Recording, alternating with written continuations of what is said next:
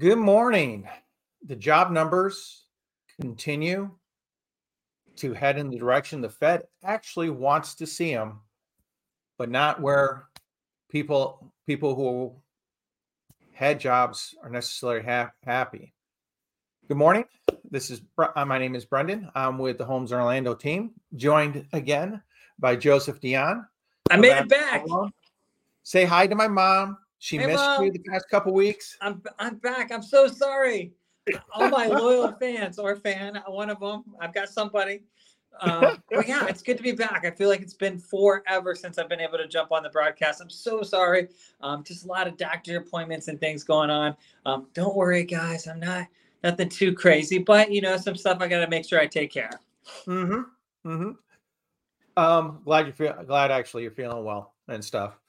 All right, well, let's just hop into this because this was just kind of interesting. This came out this morning. Ooh. Job cut announcements jumped in August.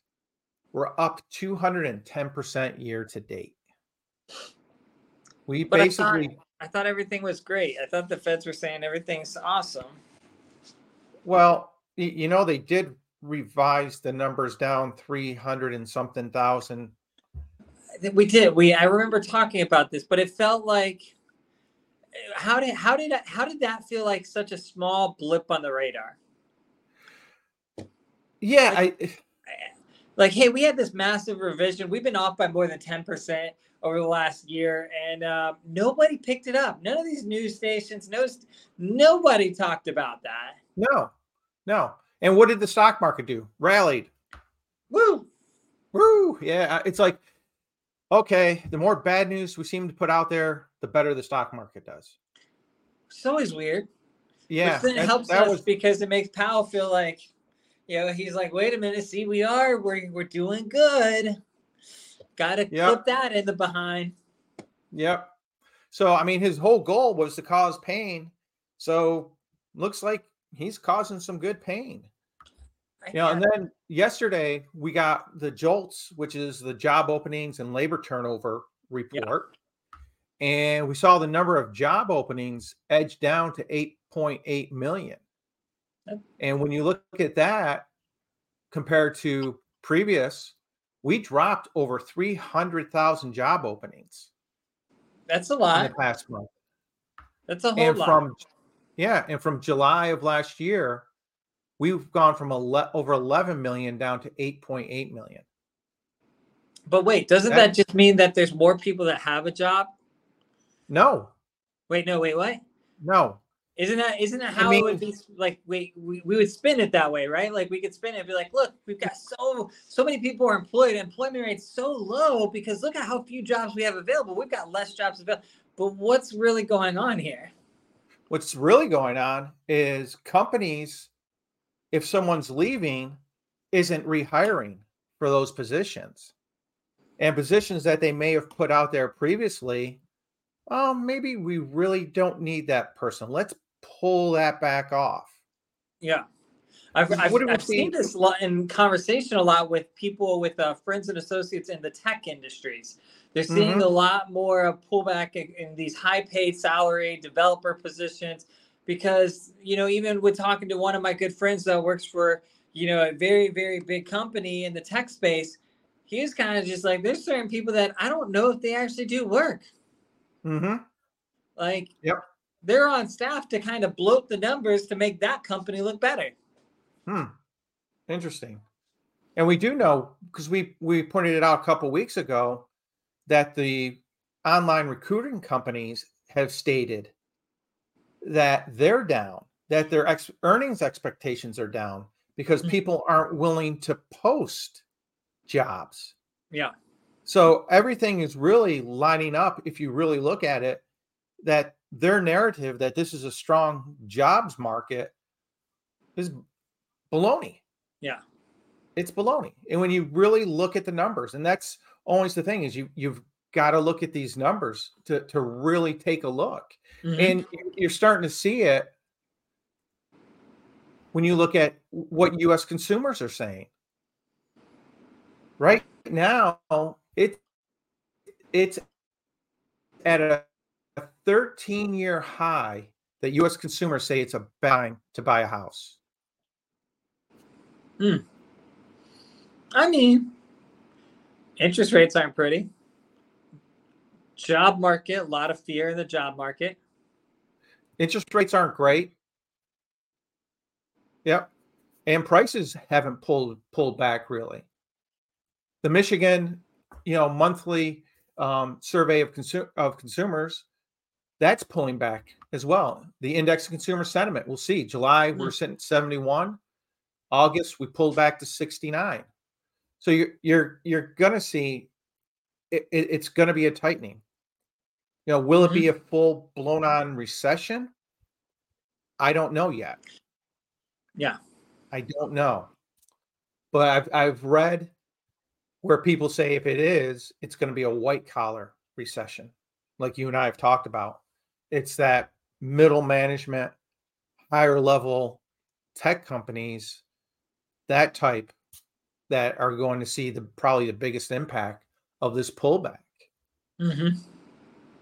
But what have we seen? How have we seen the bond market react to all of this? We've actually seen a pleasant pullback. Kind of liking it. I like that graph. That's a nice graph. We got a little peak over here. We jumped to 4.28, and then we got a little bad news with the jobs market. Whoop, pulled back. Got some more bad news. Pulled back, and then you see here where the jolt came out yesterday, and it pulled back a little bit again. I'd love to continue to see this pull back over the next several months. Yeah. Because I think this fall could be a very good buying opportunity for a lot of people who have sat on the sidelines. I agree with you on that. And the big key here is, I think the only way we see this kind of go the opposite direction is if we see the Fed start messing with that overnight fund rate again. And that's my biggest worry is, Powell basically, if he sniffs any type of positive news, he's going to want to jump in, increase it. Yeah. Well, so what we got? Everything to look bad. Yeah. Right now, everyone's pretty much, you got 88% are saying that September, he's not doing anything.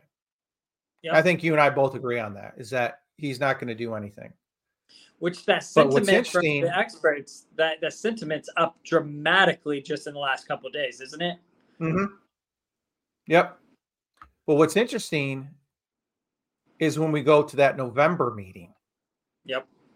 That November meeting right now, you got about 55% of people saying that they're not going to do anything. Because Powell's come out and said he's not done. If he needs to do another increase, he's going to do another increase. Yep. But I think if we continue to see the real numbers come out, and if he would actually look at the revised ones, I think this sentiment would totally change. You've actually got 40% who think that he's going to do a quarter point increase in November. Yeah. And with what's going on in China, they're a freaking mess. Their producer price index came out this morning, and they're still sitting negative. I think they came out somewhere around 49%, not as slow as usual. Then you've got Country Garden, which is one of the biggest developers over there, notifying that they're going to default. They're just going to default. So the Chinese government's trying to come up with a solution to come in and save them. Well, how do you save them? Well, you're going to have to probably devalue the yuan further to do that, which isn't going to help China at all, any manner whatsoever. That's a big balance that they've got. Like, they're in a lose-lose position right now with what's going on. And that's the hard part is what's going to be. But we're going to see some residual effect. China, that will have an impact on us. Oh yeah. Yeah. I mean, they are the world's biggest manufacturer. They drive manufacturing throughout the world. So it's what happens to them, being the second largest economy, is definitely going to have an effect on our overall economy. Mm-hmm. And this was something I pulled up today that I just wanted to take a look at, because this is something that interest rates are affecting, and this could continue to keep interest rates up, and that's how much of our tax revenue goes to the debt payment every year. We had dropped to about 20% of tax revenue, and in the past year, we're jumped to about 37% of all government tax revenue is being used to pay the interest on the debt. Gosh, that's ugly. That's ugly. I mean, you imagine if someone came to you and they had that number and they were trying to qualify for a home mortgage. Well, we'll give it to them. I mean, really, what would you say to them? What could you say to them? What could you? Be like, hey, slow down your spending. Yeah, I'm sorry. What? Yeah. You need to get your spending under control. You need to get some of your debt paid off, a majority of your debt paid off. Mm-hmm. I mean, we're sitting at $33 trillion in debt right now. It's decent numbers. Yeah. Rookie number. Yep. So, I mean, overall, we're seeing the effects of all these rate changes. Yep. And if they can do the soft landing, I get worried when you look at the numbers and you see how they're jumping. A 210% jump in year to date job layoffs announcements. That's a big number. Yeah. That's a big number. And you start thinking, okay, even though delinquencies are at an all-time low, something like that's going to start forcing them up. And is that when we start seeing the foreclosures start coming to the market? Yeah. They've tried to come up with solutions, the 40-year mortgage, mm-hmm. so that, hey, if we can put you into a 40-year mortgage, keep you in the house, we want to try and keep you in the house. But still, if you don't have a job, you still can't make the payment. Yeah. So that's my concern is, I mean, we're fortunately, where we live, we've been fairly consistent. Mm-hmm. We're not having the highs and lows. So Orlando's been pretty steady, but you're seeing other parts of the country really, really start to take some hits. Yep. On the jobs. And like you said, the tech companies, certain areas of California and San Francisco, where you've already seen, 20, 30% drop in home prices over the past year. Yeah. So it's something we really, really need to keep an eye on. So let's hop in to our numbers. Here for Central Florida. Have we just flatlined as far as sales, but that's okay. I will take consistency. I don't have a problem with that whatsoever. Mm-hmm. But we had 410 this week, but this is the number that really stands out. And just, I was completely shocked. Our single family inventory increased by 184. Oh, wow. Homes. That's big. That's huge.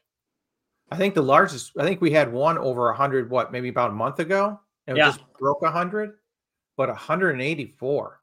Yeah. That's a big increase. Our condos, this has actually started to take a dive. And that inventory continues to increase. Mm-hmm. Then what we look at every week, is our original list price to final list price. And we see we're sitting around that 95.5%.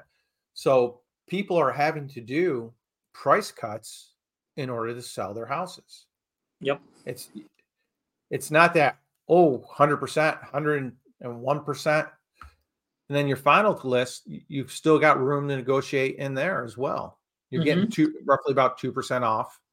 So on a $500,000 house, that's a $10,000 negotiation. Yep. Average days on market, we're sitting at 40. That's just I think that's pretty flat line. Then we see graphically, here's our prices. I mean, we're not seeing the increase. Interesting enough, Zillow's coming out and saying they're expecting a 6% increase next year. And I'm like, how do you calculate that with the current interest rates? I mean, their estimates have been spot on, so I understand. That joke get old. I don't know why. But I mean, a 6%. That's interesting. Like that's a positive. That's a very positive forecast there. It is. It's just like, but you run the numbers. It's like, I don't know anyone expecting a 6% income increase next year. Nobody is. No. So how can you jump it? Yeah, you're gonna sell your car so you don't have to pay for it. You know, get an old junker so you can get that $600,000 house. There you go. Well, maybe Zillow is forecasting they're putting a lot of propensity in rates going down, is what I'm presuming. I've seen that by a lot of people too. I was listening to a report the other day, and they're saying by mid-year next year they're expecting to be back down in low fives. Low fives. Whew. And I'm like, what? I mean, I will not cry if that happens, but I'm not neither will I. Either. Neither will I. But I'm just looking economically, and Powell just he's not looking to cut right now. No, and the thing is if any movement, if we were 0.5% lower in interest rates, it would drive the housing industry would go bananas right now. If in October all of a sudden rates were at a 6.5, October would be the best month of the year. Yep. And here's the thing: if that happens, Powell's going to do what?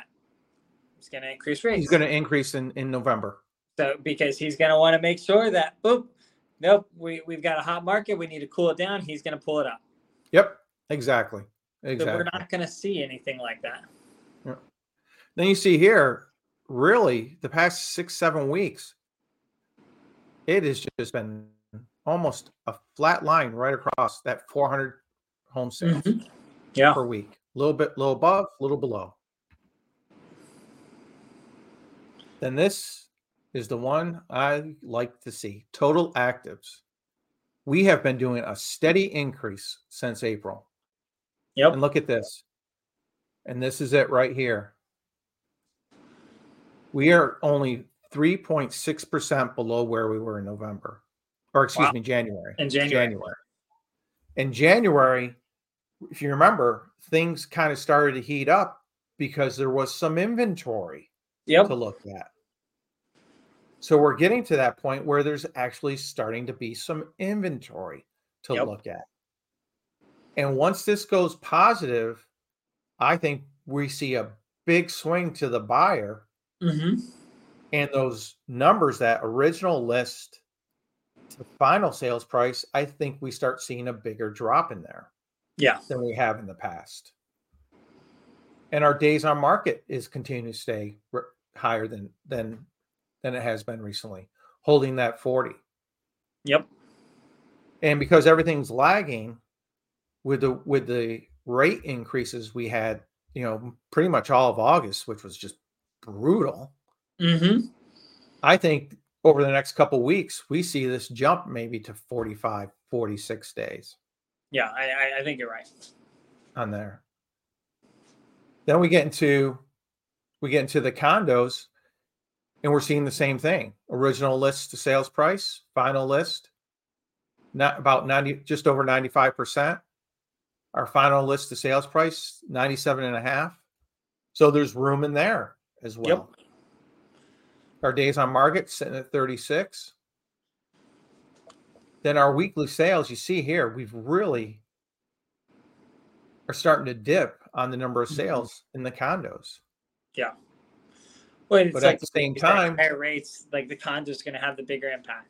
Right? Yeah. They have those HOA dues, the condo dues that are significant. Plus, and all of them been crushed by the insurance increases. Oh yeah, all of them. But then you see here, I mean, we are almost 20% above where we were in January. So the condo market is really turning, the numbers are favoring the buyer at this time. Yep. More than they have in a long time. Mm-hmm.